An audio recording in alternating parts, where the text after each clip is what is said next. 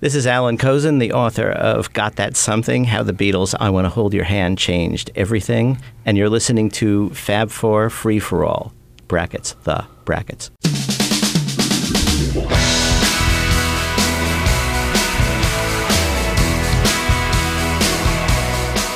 On this week's episode of the Fab Four Free for All, the guys are joined by our three friends, authors Richard Buskin, Alan Kozin, and Mark Lewisohn, for a panel discussion that was recorded live at the Grand Hyatt Hotel at the Fest for Beatle Fans on February 9th, 2014. That's right, the 50th anniversary of the Beatles' legendary appearance on The Ed Sullivan Show.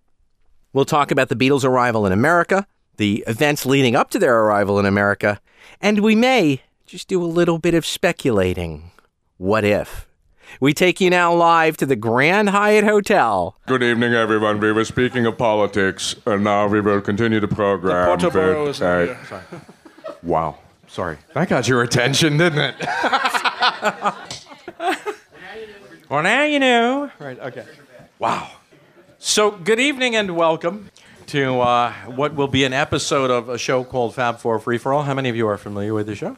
Yay! All right. Thank you. And you still showed up. And you still showed up. Thank you. And we have an esteemed panel here today. We're delighted to be... I'm pretty esteemed to him. Esteemed. I've been boiled, too. I will start from my far left. Pledge allegiance to the flag. Okay. All the way on my left, Mr. Alan Kozin, the author of Got That Something, How the Beatles' I Want to Hold Your Hand Changed Everything. And also writer for New York Times and all kinds of fun things. Mr. Mitch Axelrod, my usual co-host, author of Beatletoons and a fan of Benny Hill. Written by Mark Lewisohn. Written by the gentleman to my immediate left, Mr. Mark Lewisohn, as you know. Author of The Beatles, Tune In, all these years, and all kinds of other great books that we've come to rely on very heavily. He did write the pamphlet, by the way.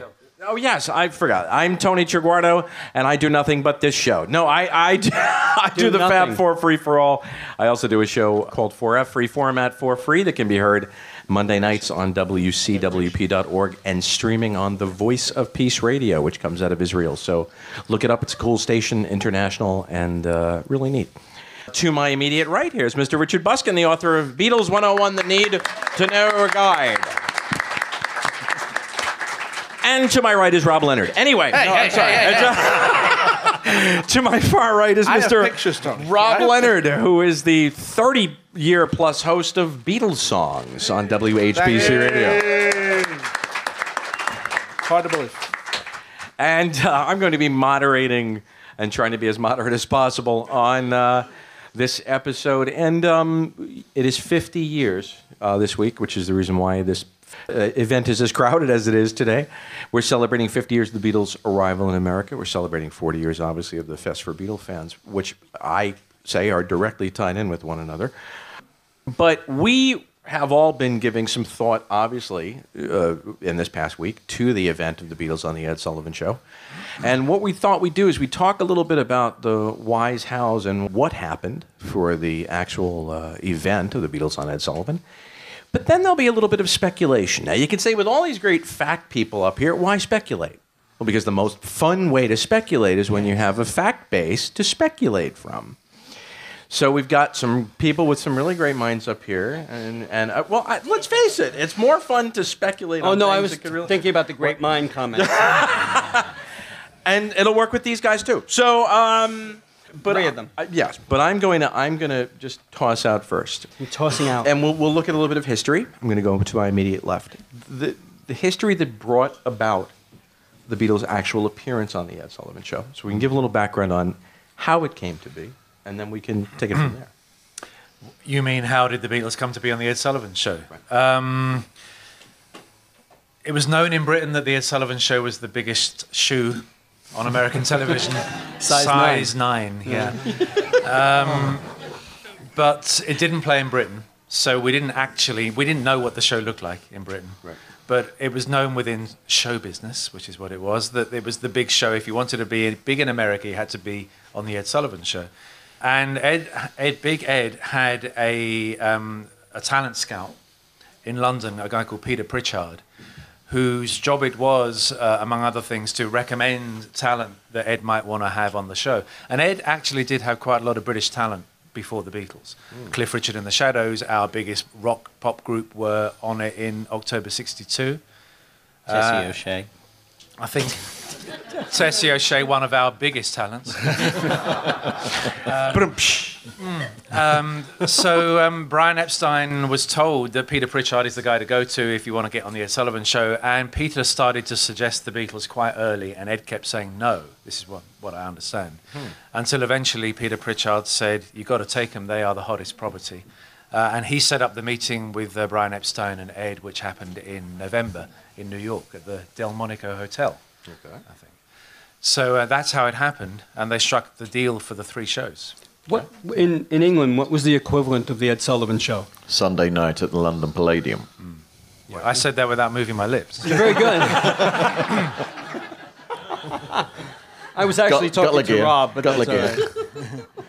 Yeah, And if it. you made it there, it was the Ed Sullivan. You made it type? anywhere. Yeah, the London Palladium was the pinnacle of British entertainment. So and the Beatles starred, they were top of the bill on that. So that appeared to be about as far as they were going to go. But of course, it was nowhere near the top. Now let's keep that in mind. That was as far as they would have gone. Let's remember that as we move on.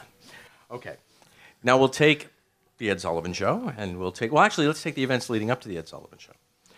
Capitol Records had turned down a number of Beatles singles, but now the time had finally happened. Capitol Records, because of pressure finally, had given in and picked up a Beatles single.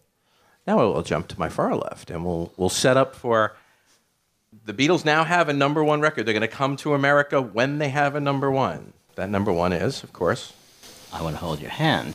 Thank you. Which but what was changed the song? everything. Oh, Mitch. you two get a room. We have one. It's Penthouse and Hustler, right? Really? Go ahead.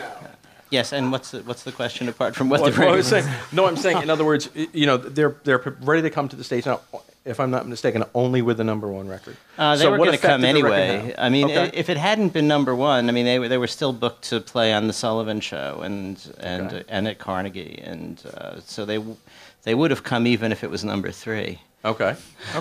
So the bookings happened first, then the record went to number 1, but now pretty much the dominoes are getting set for them for world domination, shall we say? Something like that. World yeah. domination. World domination by dominoes. By dominoes. I mean, and along the way, I mean, there were all kinds of shenanigans, like Capitol trying to get radio stations to stop playing it because it was getting too much airplay too many weeks before Capitol was actually planning to release it. Now, how did that come to pass? There's a great story with that. Yeah. Because of the Cronkite report that was broadcast on December 10th, a young girl in Silver Spring, Maryland, Marcia Albert, wrote a letter to her favorite DJ in Washington, Carol James, and said, "Why can't we hear music like this?" And even though the VJ and Swan singles were probably sitting right in his library and he didn't know it, he had a BOAC stewardess bring a copy of I Want to Hold Your Hand and invited the girl who wrote to him to play it on the radio. It apparently lit the switchboards up, and they put it into heavy rotation. And Capitol came to him via a lawyer and said, you really should stop playing this. And he said, "You're crazy, it's a hit." And not only that, he sent a tape to a friend in Chicago. And The first bootlegger. Yes. Well, the first Beatle bootlegger. Beatle bootlegger, right. And a friend in It was St. Yellow Louis. Shrimp, right? Was the answer. And so it was getting airplay all around the country at this point, and Capitol realized that, seeing as their job actually was putting out records, not getting them stopped being played, that they actually should put it out earlier than they had planned. So they put it out on December 26th, a date that screams out, "We've been forced to rush release this." The day after Christmas. Think about it, folks. Great retail moment. Yeah. But you know what? So- I wanted to ask Mark, because Mark had a great story when we were talking about what Capitol had been putting out prior to putting out "I Want to Hold Your Hand." And I think we need to know what was so important that the Beatles weren't being put out. Yeah, well, the backstory to this briefly is that EMI, the British record company, had bought the American record company Capitol in 1955, bought 96% of the stock, and pretty much expected the American company to start putting out whatever they wanted them to put out in America. And Capitol, the executives at Capitol, right up to the president, didn't enjoy being owned by an English parent company. Didn't enjoy being owned by anybody other than themselves. And they had this thing called the first turn down option, which meant they had first right of refusal on any British product sent to them for release. And actually they just took that literally, they just turned down pretty much everything. And EMI in London was infuriated by this attitude, but felt they could do nothing about it because of antitrust. So, but Capitol, to prevent there being too many difficulties, would release a few things a year. And I was really amused to discover that though they were turning down Cliff Richard and Helen Shapiro and the big stars of British pop at that time, Adam Faith, and then turning down the Beatles, this guy Dave Dexter Jr., whose job it was to choose the records, did pick a record by an elderly, well, a middle-aged lady pianist called Mrs. Mills. Now, for anyone who knows who Mrs. Mills, Richard will know Mrs. Mills. Oh, yeah. Quite well, actually. Absolutely. But we won't How go well into do you know that. her? Well, I don't want to go into my private life, but We go way back. But the idea of turning down the Beatles and releasing Mrs. Mills is absolutely fantastic. And that was one of those moments of joy, you know, when you're in a library doing research for a book and you find something like that. That is fantastic. Now, how many copies did that Mrs. Mills, that great Mrs. Mills Millions, singles right? at Capitol? Millions. Millions. It sold 72. 72 million? 72. 72 copies. And Mark 72. has one, so that means there's only 71 others. I have one with me in my hotel room upstairs. Yeah. Mark, I Bought it on eBay. Mrs. Mills bought the other 71. Yeah. Isn't it true that George Martin and Dave Dexter did not have a good relationship? No one in England had a good relationship with Dexter. Certainly George Martin didn't. But nobody did, because he was brutal. He just turned down absolutely everything. They owned this company, and they were being turned down. But why didn't Sir Joe Lockwood put the squeeze on them then? He did, but they were told about this antitrust thing. Yeah. That, you know, if you push too hard, you might have to surrender your stock holding. And they were advised by that, and their lawyer didn't challenge it, and so they just stopped short of doing that. Why do you think their lawyer didn't look into something that was so obviously false? I mean, a lawyer should have known that. Even a lawyer who doesn't deal with American antitrust would know what antitrust was. The lawyer was a big Mrs. Mills fan.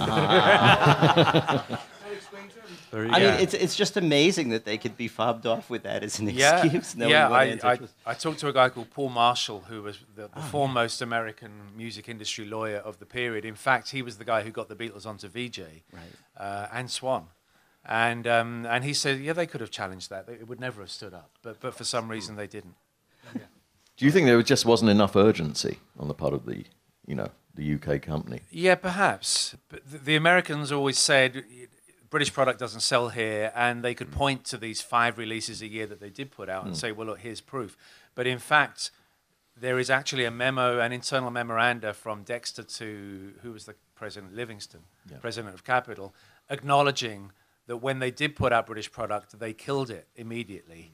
It needed support. You had to push records. And this is what Brian Epstein insisted. If you're going to release this record, you have to put $40,000 or $50,000 worth of muscle behind it. And that was what got it over the cusp and into people's ears. And let's face it, Richard, if Mrs. Mills wasn't going to make it, what would make them think the Beatles would? Absolutely. Absolutely. I mean, she was a national phenomenon. Yeah, really. Is she related to Juliet Mills? Nanny and the Professor? Juliet Mills actually Haley sold Mills. 73 copies. Yeah, it's worth going on YouTube and looking for Mrs. Mills clips, because there are some, and then you'll see just how ludicrous this is. Oh, yeah. Just sort of plonking it away at the piano, this sort of buxom Like lady. Lawrence Welk, it's just and a 1 and a 2. Very intense. Yeah. Now, we've sort of dispelled the idea that the Beatles were not going to come. We had always heard the Beatles were only going to come here if there was a #1 record. But they were going to come anyway. And they get the #1 record with I Want to Hold Your Hand. And now they're set to be on The Ed Sullivan Show. And I'll turn to my right, I'll look at Richard and say, okay, The Ed Sullivan Show happens on this weekend. What is the immediate result? What happens here in the States? And I mean, you're you get to basically see what the hype has been all about, you know, and you hear the music. Now you actually get the charisma of these four guys, you know, together, just absolutely magnetic performers on stage. Right. And we're seeing them before they became tired of live performance. You know, we're seeing them really at their peak as live performers. Right. And yeah, I mean, first of all, you get them in the press conference at JFK, and they've nailed it right there, haven't they? You know, with their humor. And they're just so sharp, so quick. You look at that and you think that must have been rehearsed or scripted. I mean, it wasn't. You know, they're just absolutely fantastic. And all four of them coming to the fore. And then also the weight of material. It's not like they're appearing on Sullivan. Okay, yeah, they've got one hit, you know, the big hit record. But look at the other material that they're performing. That's why I don't think that America could have ignored this forever. You know, they could have done this with other British artists. But this material was just so original and so different and so vibrant. How long could America ignore it?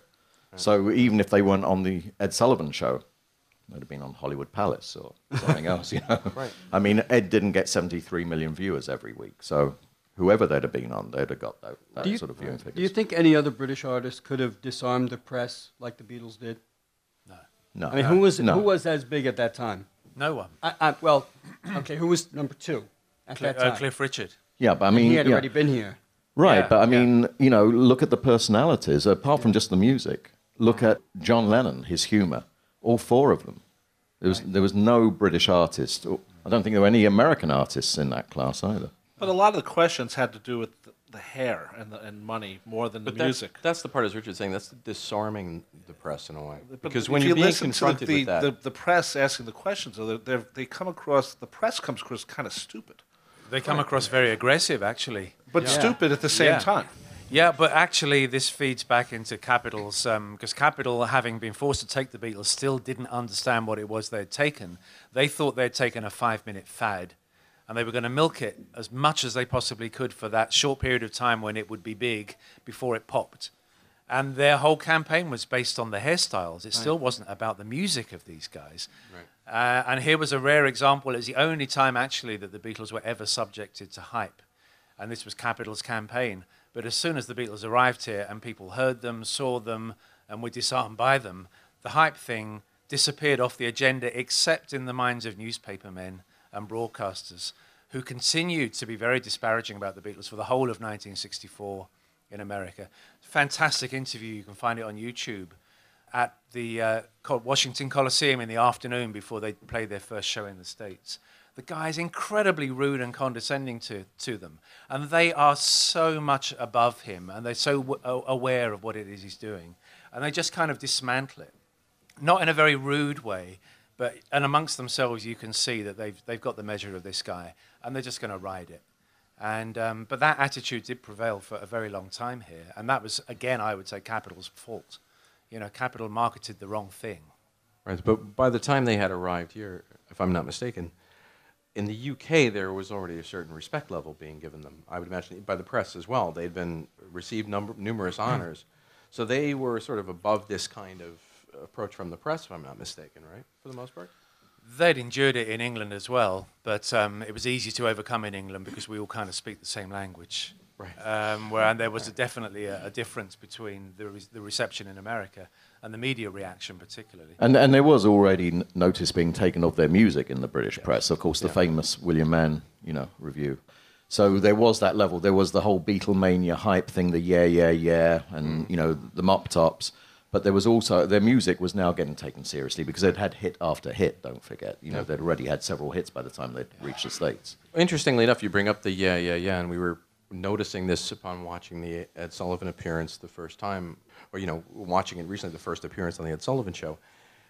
There was none of the head shaking that had already become the stereotype, and they talked about the but there was none of that woo head shake that you sort of always heard, the press goofing on, and that doesn't happen in the Ed Sullivan Show.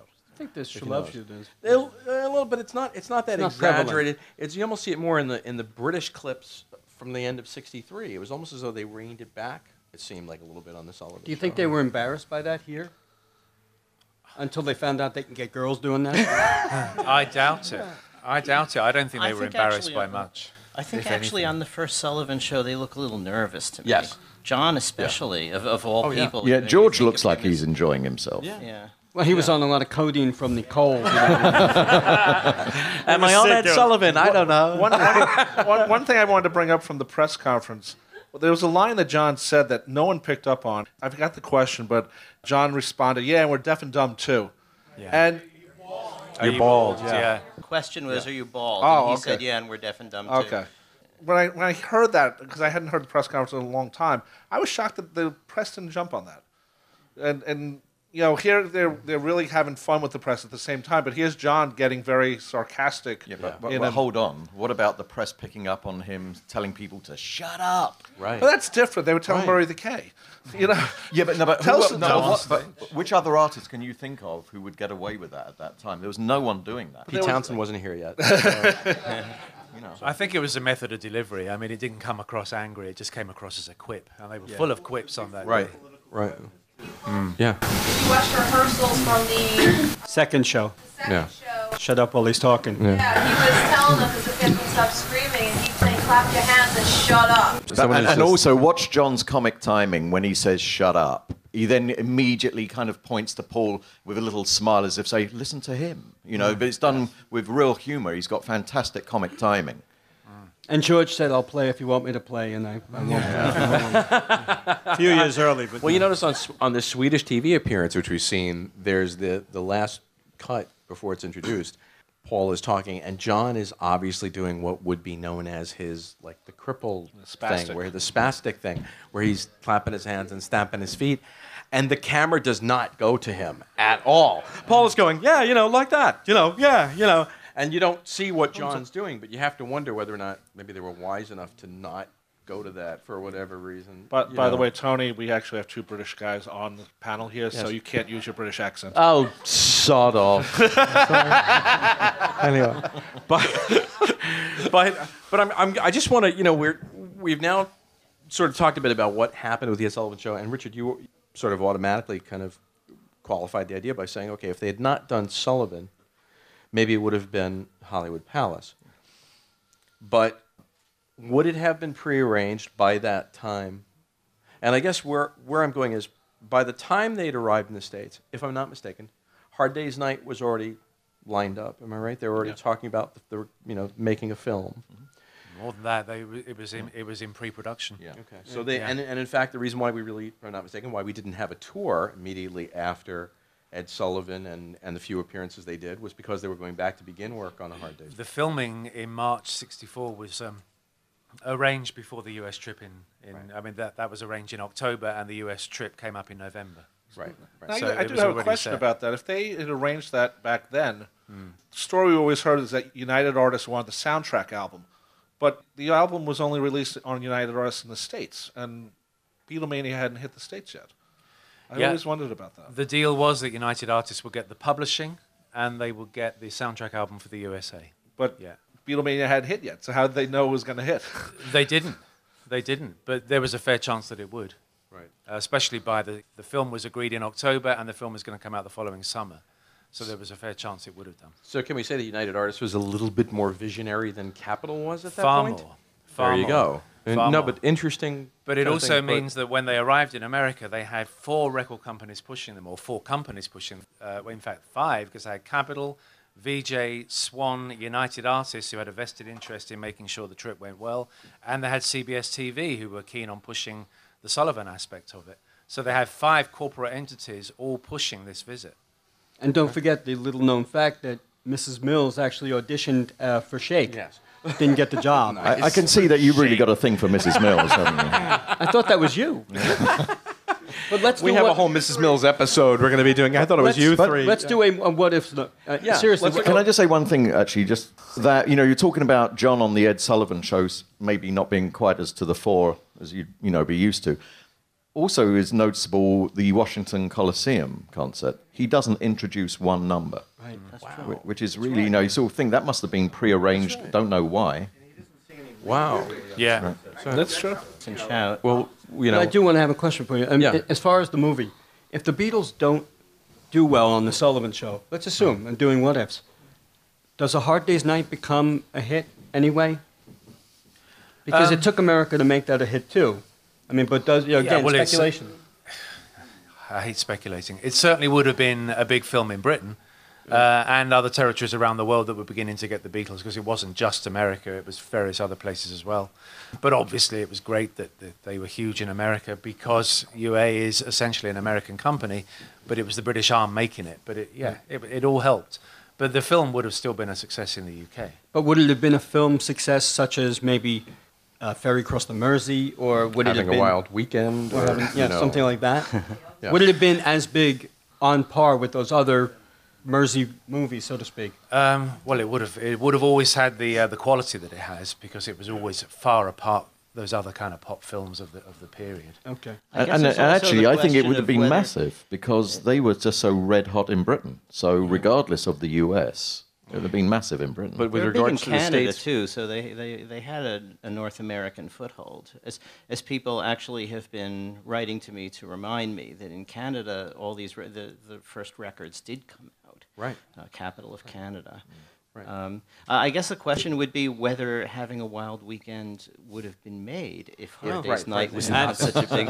yeah, There you go. yeah. That's a good But I question. guess just thinking that had Hard Day's Night been the first, British musical artist's film, and there had never been an Ed Sullivan, and there had never been the chance. But I mean, you're also then assuming that there wouldn't have but been a press conference. we had done British in the tour. artist films. Cliff Richard had already been in some hit movies in Britain. They've Now, been- had those done anything in the States at all? no. No. Okay. No, but they've been big in Britain because he was big in Britain. But would there- People aren't looking to what's happening Right, across the right. Atlantic. Right. If he's a big star at home, they'll go and see the film. But would there been any reason to think that A Hard Day's Night, and I'm saying this just as devil's advocate, would have broken here in the States when the Cliff Richard films had not? Of course it would. Just because of the quality of the music and the artistry? You're saying? I think it's one of the best movies ever made. Yeah. I'm Okay. with Roger Ebert. Okay. Without the Okay. Beatles being big, the film would have just played here like the Cliff Richard films played here. They did come here. I mean, in October '62, when the Beatles released Love Me Do, Cliff Richard, at that very time, was in New York, because Paramount Pictures were pushing his British film called The Young Ones. Right. Only here they retitled it, It's Wonderful to Be Young. Which was really strange, because the Young Ones title song was the world's biggest selling song that year, but the American corporate America felt that it wouldn't work in America. And that was Was that always Dave Dexter again? I'm sorry. that was always the kind of thing. Well, it's a little bit like my US publishers feeling that no one here would buy the extended edition of my book. Who would buy it? Who would buy it? Because the market isn't, they can't be sure of the market. But, there is always that element of doubt, or there can be that element of doubt. I have a question though, but as far as the Sullivan Show, most people don't know that the third show is actually taped before the first show. Right. Right. So all the mics, the vocals, the mixes are great. What happened a couple of hours later that John's mic was just gone pretty much for most of the lead? You really hear George and Paul on the She Loves You, and you don't really hear him on I Want to Hold Your Hand. Everybody thought Paul sang the lead. Yeah. I mean, what could have possibly happened in those couple of hours? Well, Ringo tells a story, but I think it relates to the '65 Sullivan Show of them rehearsing and getting all the settings exactly how they wanted it, and then, as he says it, some woman came in with a duster and changed all the markings on the mixing desk, and that was the end of that. I think it was Mrs. Dexter, wasn't it? No, it's Mrs. Mills. She was Always back. Well, she was a cleaning lady always by comes then, 72 copies get you a cleaning job. It's conceivable that Hard Day's Night could have been made without them having a big success in the Sullivan Show. Hard Day's Night could have been made in the UK, been imported here as a curiosity. People could have seen it and said, hey, these guys are really funny, and the music's not bad either. And they could then have become in demand in the United States on the basis of the film. It's possible, Yeah. but the movie, if we're going through this what if bit, it wouldn't have had the clout behind it, so it would have just played a B feature probably in some drive-in in Albuquerque, and that probably would have been about it. I have a They would have been #1 in Albuquerque. I have a statement. Number My two friend behind Vinny, Mrs. Mills. My friend Vinny's a big Stones fan, and he knows I'm a big Beatles fan. He always says to me, if the Stones had got on an earlier flight, it would have been the Stones, not the Beatles. And He's in a way, misinformed. I know that, but in a way, Have you ever seen Charlie Watts answering questions? Yeah. Have you ever tried to listen to Keith Richards answering a question? but let's say it was someone else besides the Beatles who, sort of beat the plane, got on an earlier plane, so to speak. What would they have done when they got here? What engagements would they have had? Well, but if it was about the music, because the music came here first, the press conference happened obviously when they arrived, but the music arrived first. Yeah. So let's say the music had won over. We won't say it's the Stones, but some other band. Herman's Hermits. Herman's Hermits, yeah. What happened if it was that? Because. But it couldn't have been without, anybody else. as much as I love the Stones and Herman's Hermits and all that, You love Herman's Hermits? and I do. The fact is that without the Beatles to imitate, those bands would have had really nothing to do. And that includes the Stones. I mean, Right. if you look at the Stones' early career, while the Beatles were still together, everything the Beatles did, they did a few months later. And once the Beatles broke up, they went back to being Chuck Berry, but a bit more high tech. Yeah. Wow. Can I do? Whoa! Can I do the I'm John playing Lennon bad cop again. the Chris Guest Magical Misery tour thing? And Mick Jagger, I think that he's a joke with all this. Anyway, sorry, not going to touch that. The Beatles would actually be doing, all my love in second verse, same as the first.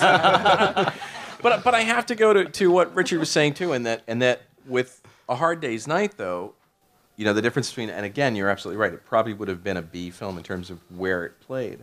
But I have to agree, combining it with what Alan was saying, where with the personalities, with the fact that, okay, granted, it was scripted, but it certainly didn't look scripted. I mean, as you were saying, no, the press conferences were not scripted.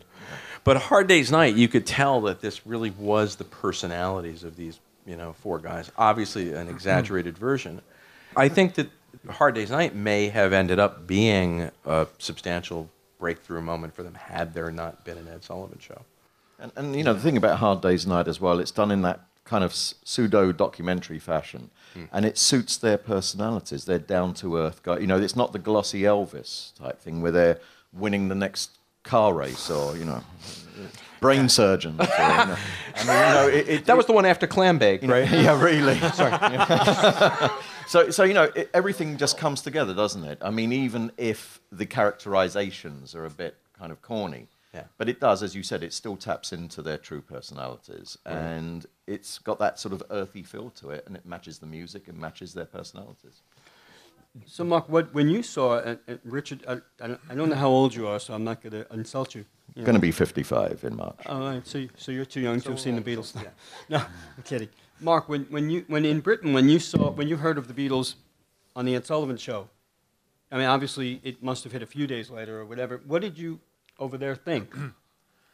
Number one, we never saw the show or even any clips from it. No. I never saw the Beatles on the Ed Sullivan Show until the video age when people began to trade things. In fact, it was Richard who gave me the tape or showed me the tape of the Beatles on the Ed Sullivan Show for the first time.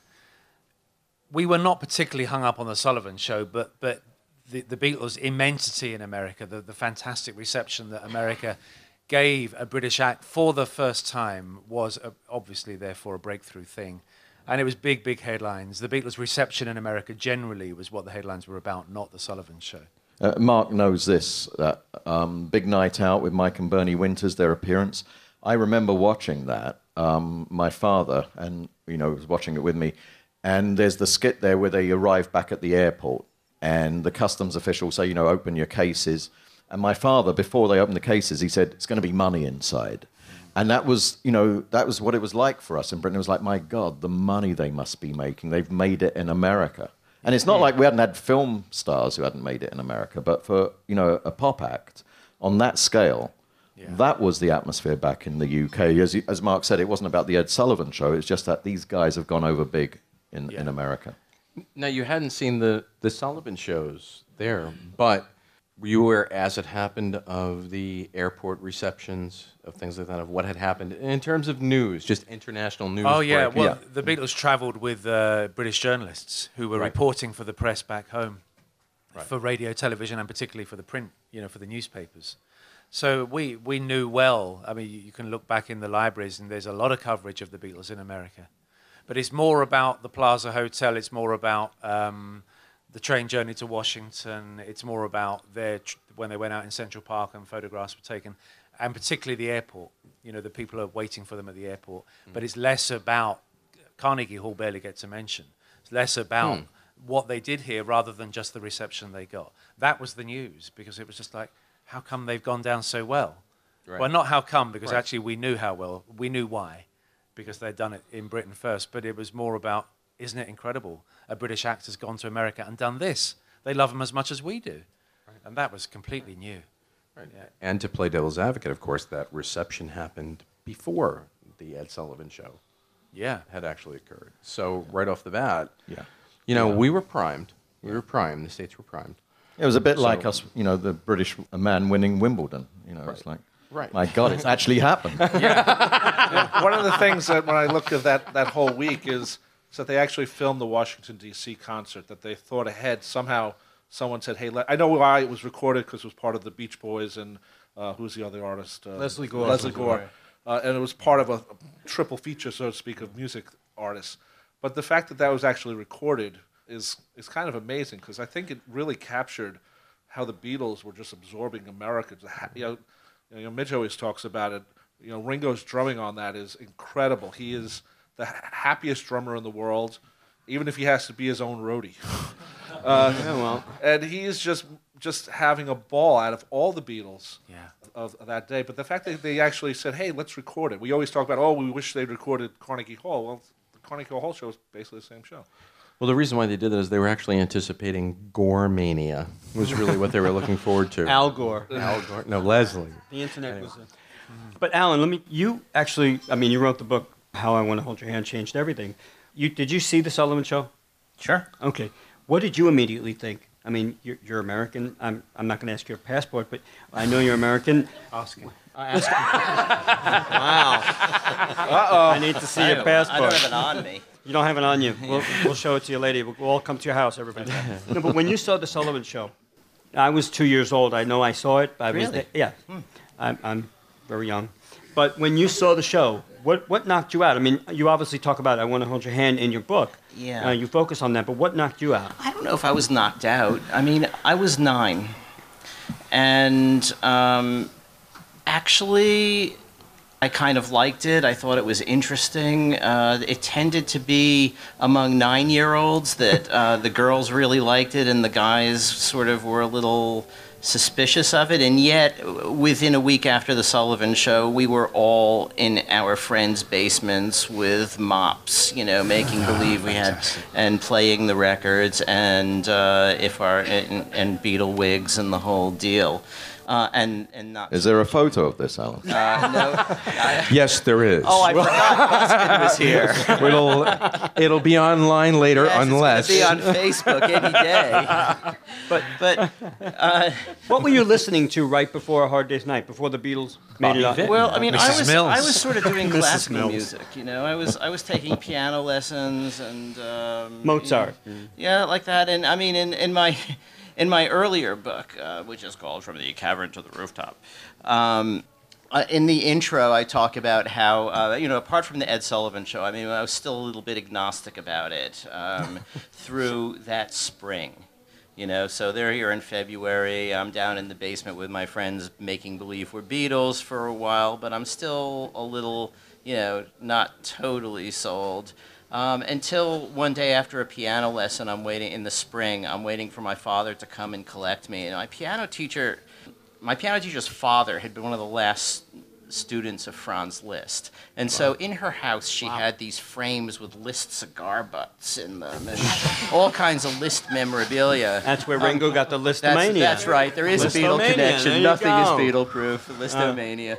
And I had come out from one of these lessons. My father was going to pick me up in front of her house, and this car drove by, a convertible with high school kids in it, and the top down, and it was, they had girls and the whole deal, and She Loves You was blasting out of the radio, and they were all singing. And it's like, you're a 9-year-old kid, and it's like, wow, cars, girls, music, fun, that instant whole- puberty. Wait, girls? 9 years old girls? Well, as Woody Allen says, I Well, think hey. latency period.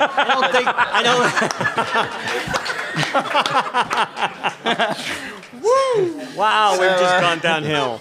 You know, I mean, we've that- lost Woody Allen as a listener. I think that image sold me, more than anything. And I'm thinking, like, who really cares about Liz cigar butts? Look at all this. Got beetle butts.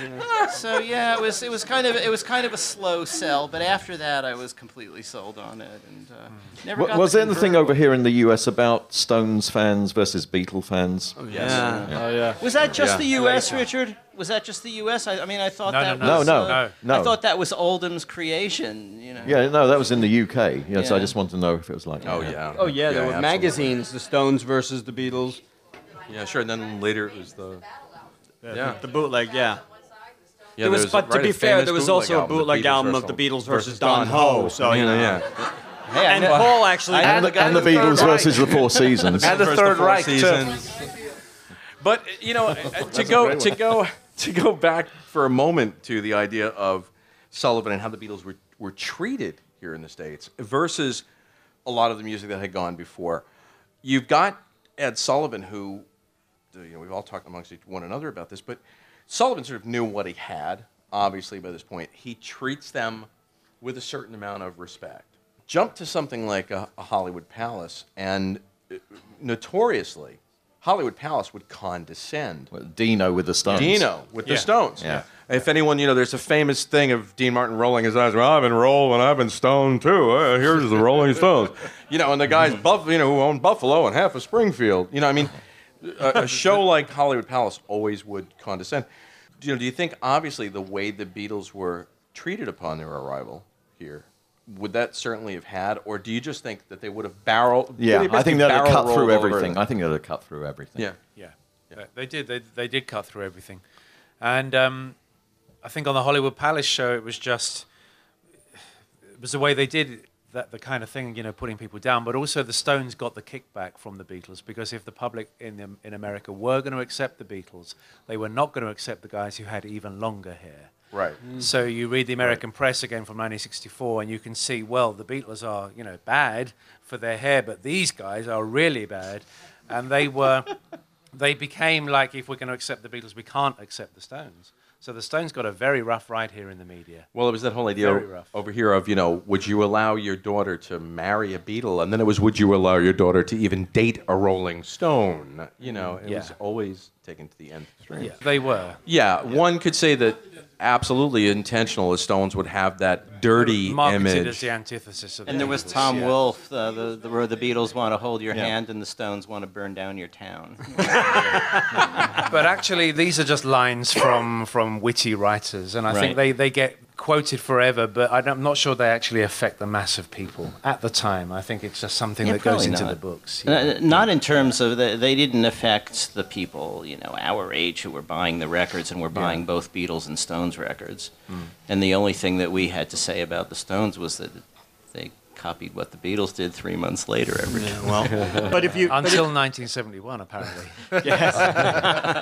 But if you look at the old Stones footage in documentaries, there's so much fighting going on in the audience, chairs being thrown. I mean, the worst at a Beatles concert was little girls were urinating. I mean, but it wasn't total mayhem. But it's also interesting when you see the Beatles with other artists, like especially on the Sullivan Show, they stand out so much. But when you see the Stones playing like on the Tammy Show, Yeah. They don't stand. they out. don't stand out the way someone else on that Well, show. the Beatles had Topo Gigio against them, not. Yeah, plus the Stones came on after James Brown on Right. the Tammy Yeah. Show. I mean, what can you do? Talk Right. about a How do you built-in beat that? denouement. Yeah. But also, I don't think that the Stones' personalities were as well defined as the Beatles. Now we all kind of know the Stones, but I mean, what was the differentiation between Bill Wyman and Charlie Watts in the eyes of the general public? Right. Right. And so that's the thing with the Beatles. It was like each one had appeal to various sections of the general public. Right. I just don't think the Stones had that kind of all-encompassing appeal.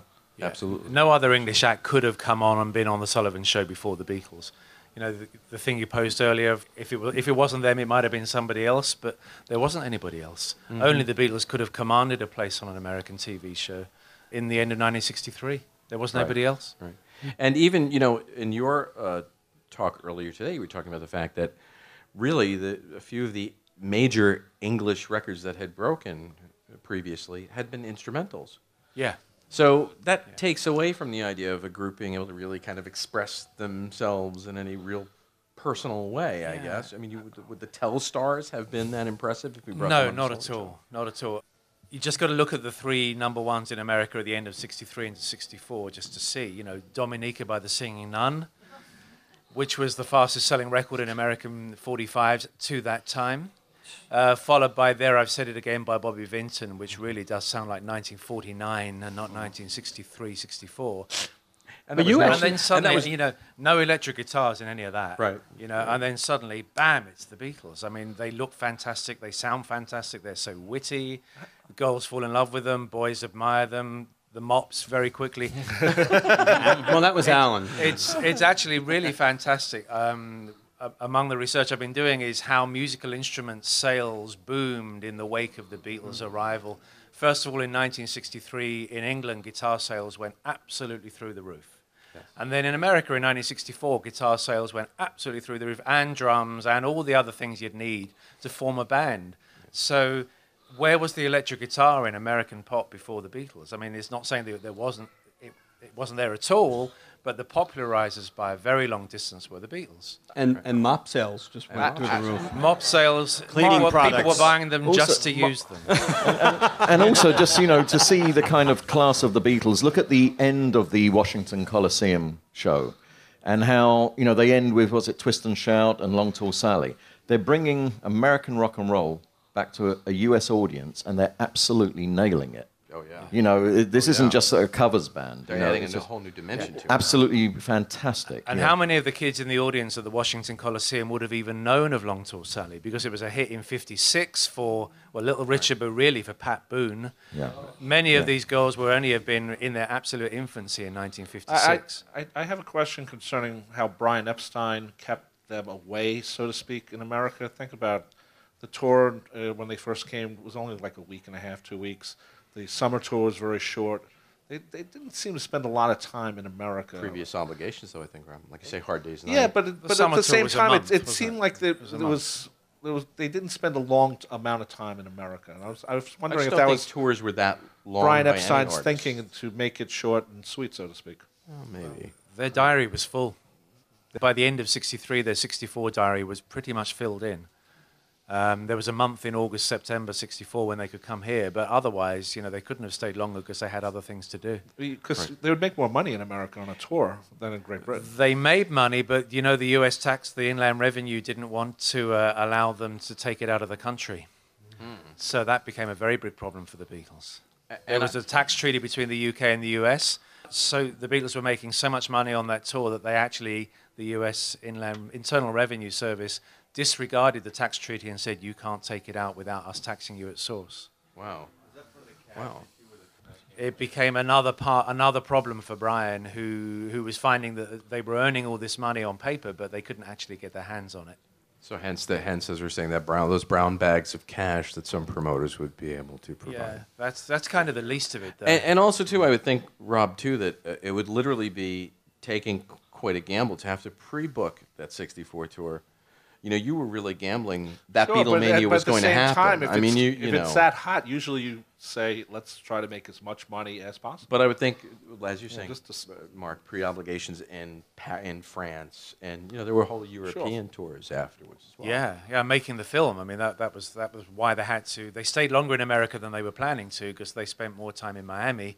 They were originally going to leave on, I think, the 17th of February, and stayed until the 21st, 22nd, right? But all the same, actually, that's another thing in the Maysles film, which we haven't mentioned yet, but that fantastic film that the Maysles brothers made. Yeah. People say, they shot it on the train, and that's how they got the idea for A Hard Day's Night, but that's just pure coincidence. It was being made that way anyway. It was already scripted to begin on a train. It just happened. That's how much Alan Owen's script was imitating their real life, because in a way, before they got to shoot the fictional version, they shot a real-life version of it. Well, it's interesting you say that because I was watching a documentary called The Mercy Beat that was done 1963, Mark? The BBC one, the Mercy Sound. Mercy Sound, I'm sorry. Yeah. And there's a great scene in that where there's a gentleman who's sort of a talking head talking about how the teenagers set the trends. The teens set the trends. Yes. And all I could think of watching that was the scene in A Hard Day's Night. Chicky Baby, where you're the trendsetters, Yes. and you have to say it's exactly art imitating life, That is a fantastic scene, and the bit that I really like about that, well, one of so many, is where the actor Kenneth Haig, he says, no, perhaps it's the, what is it, the early clue to the new direction, and then he checks the calendar to say, oh, no, we're not due another craze for another few weeks yet. And that Fantastic was writing. the mentality. And that also points to the idea that in so many of the press conferences, you were still getting the instance of, so how long do you think this is all going to last? And you had the responses from George, we'd be lucky if we get 3 months. He's doing it again. I know. Sorry. Now you've got to talk like a New Yorker. Something else I think is worth mentioning about the Maisel brothers film is how it captures nearing the end of a rock era. In terms of you see the Beatles packing their own suitcases, and you see girls in the front row at the Washington Coliseum concert just with microphones, bootlegging openly. Yeah.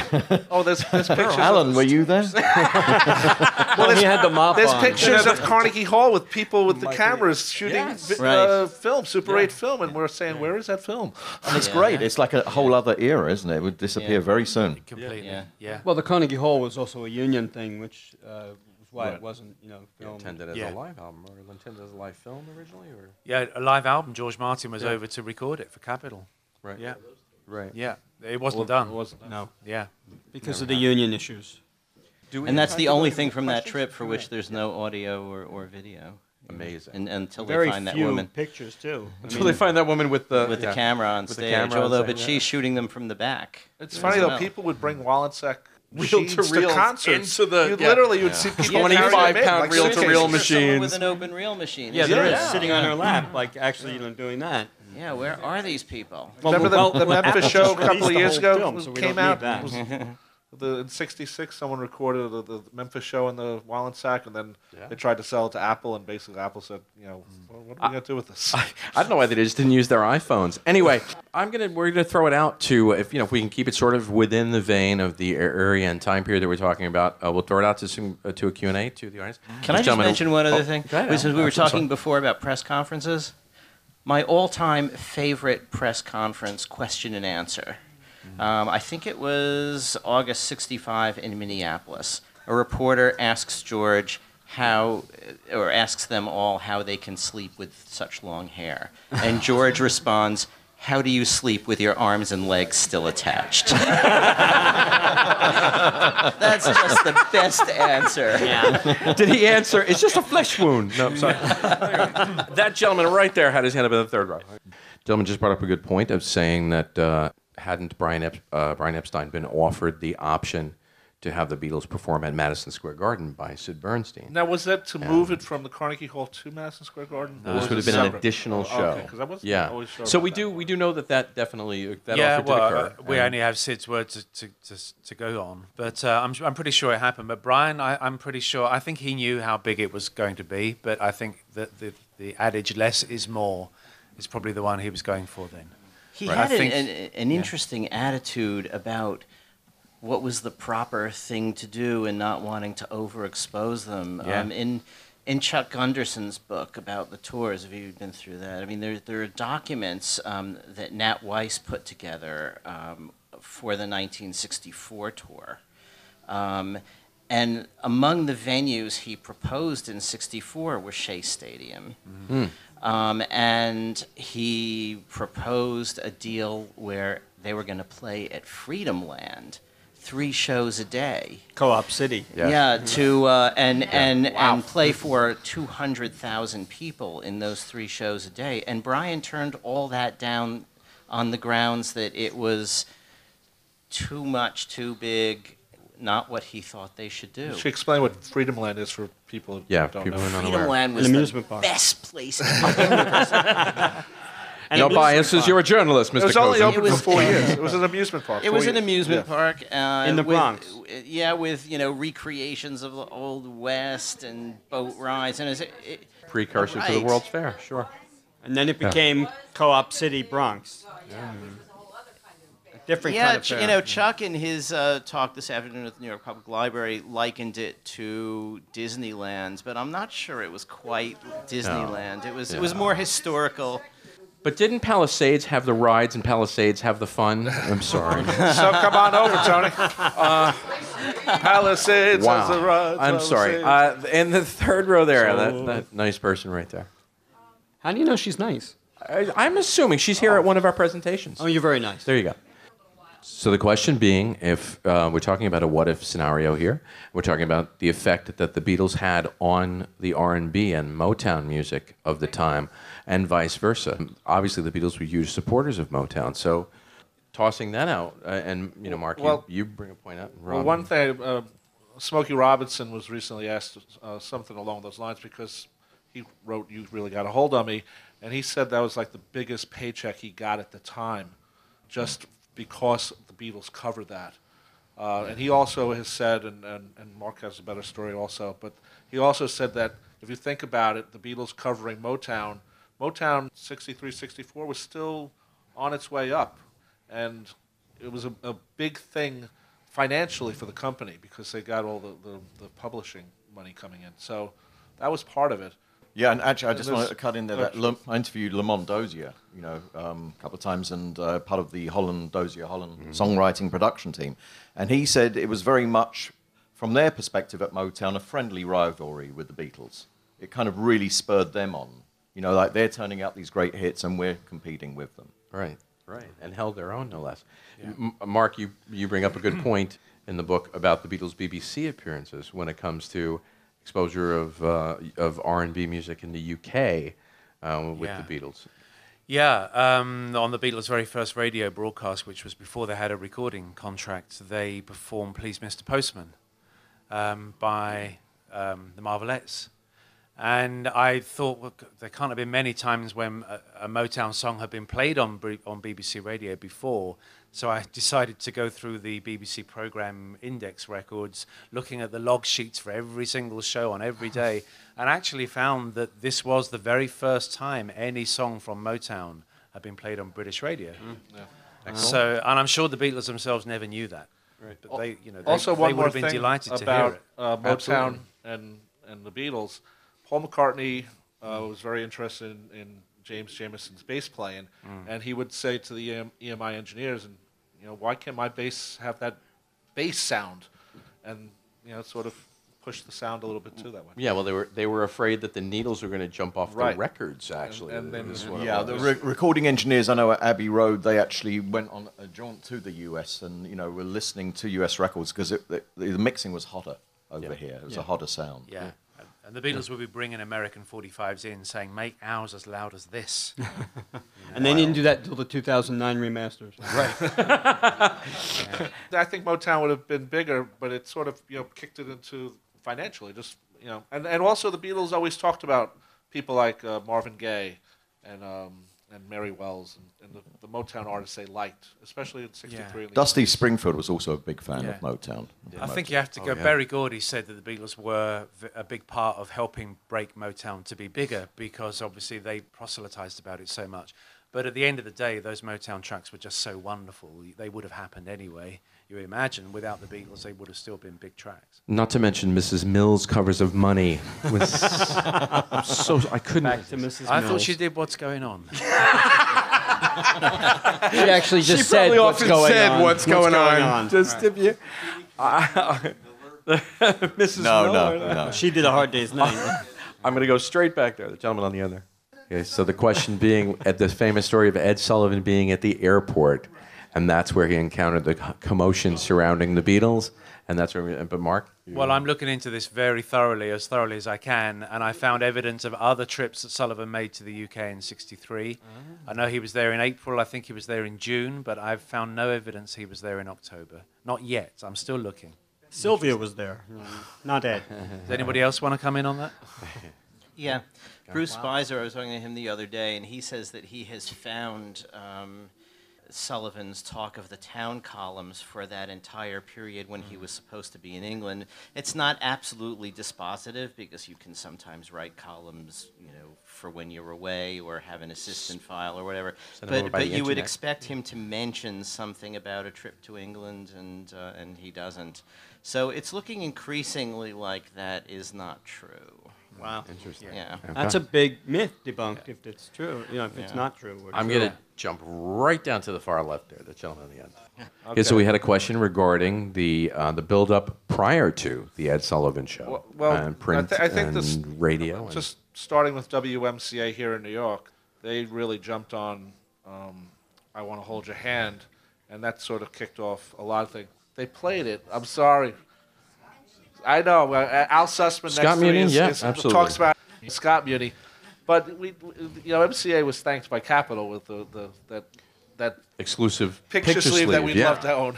Yeah, they had a picture sleeve that was just for WMCA. Yeah, with the thanking MCA them good guys for on radio it. support. Let's not forget that. Go on, Mark. I Want to Hold Your Hand was released, as we've said, on December 26th, which is not a good day for releasing records. And yet, the Beatles go to Paris on the 15th of Paris, France, on the 15th of January, 1964, and that night hear that they're number one in America. So it's got to number one in America between the 26th of December and the 15th of January, which is absolutely record time. And you don't do that without there being the very hottest of buzzes. But wasn't there also a $40,000 campaign with all the bumper stickers on, especially in the East Coast? There was all that, but I've actually recently acquired some Capitol record production sales figures on a week-by-week basis, and in the first few days of January '64, they couldn't print them fast enough. Oh. Also, Al Sussman, who's written a book also, Changing Times, he mentions radio promotion, a lot of radio promotion. Almost top 40, airing it despite Capitol. And also back then, Billboard charts didn't move as fast as they do today. It would start like at 60 and then go to 50 and maybe go to 30. It's like when Can't Buy Me Love went to number one on the second week. That was a major, major thing. Nowadays, it works the opposite. It premieres at the top and then fades down. But I Want to Hold Your Hand when I think it went 80-43-1. Yeah, that was a major, major thing because it didn't happen that way. It turned the entire American record business on its head. They'd never seen anything like it since Elvis. In fact, this was bigger than Elvis. And the Beatles hadn't even arrived here at that point. Yeah, well, that's what I was going to say. The gentleman from Rochester, said about all of this sort of build-up before the Sullivan Show. And that kind of comes back to the what if, what if they hadn't been on Ed Sullivan? Look at this, the amount of pre-publicity. And who could live up to that? And yet they did. They actually kind of outdid it, and that shows you that I think the Beatles would have basically succeeded no matter if it was Ed Sullivan or whoever it was at that point. Yeah, so visually they had to live up to it, right? And they did. Gentleman was just commenting that, in the West Coast, they only had radio. They didn't see the print ads. They didn't see the print hype and promotion. They had TV. They had Fire. I know, but... They had Jerry Garcia, right? Cherry Garcia. I am going to, before we do, I'm going to shoot to my right there to Sarah. Hi, Sarah. I'm kidding. Sarah was here yesterday, and everybody say hi, Sarah. Hi, Sarah. Hi, Sarah. Thank you. We'll do it again. My question was about during Till There Was You when they showed all the names. Last night, Vince was talking about how angry Brian was about Sorry Girls, He's Married. And that was not in Brian's plans. And that was someone on that Sullivan Show. I was wondering what did people in England think about? Did they know that John was married? Was that news to them? Yeah. The wisdom in those days was that you would try and pretend that stars were available all the time, and therefore that you would obscure the fact they were married when they were. And they tried to obscure John's marriage, and it lasted until about August 1963, when it was he was outed, as it were, as a married man. And through the autumn of '63, it was quite clear that he was married. And in fact, bringing Cynthia on the trip to the US was a major statement that they were making, because previously she'd been kind of kept well in the background. I can well imagine, however, why Brian would have been upset by that. And really, they should never have done that without running it by Brian first. Do we know how John felt about it? Never mind Brian. Did John have any comment ever? None that I know. Does Okay. anybody else? I've never seen anything about that. So with that, people are yelling at us to stop. Stop. I love animals. my people. This is so fun. Anyway, so we're getting the universal stop signal. I want to thank everyone for coming out and joining us for this panel. I want to thank this wonderful panel, Mr. Alan Kozin, Mr. Mitch Axelrod, Mr. Mark Lewison, Mr. Richard Buskin, Mr. Rob Leonard. I'm Tony Chiguardo. The show is Fab 4 Free for All. Fab, the number 4, free, the number 4 all.com. You can hear this show again online in another couple of weeks. Thank you all for coming out. Happy 50th.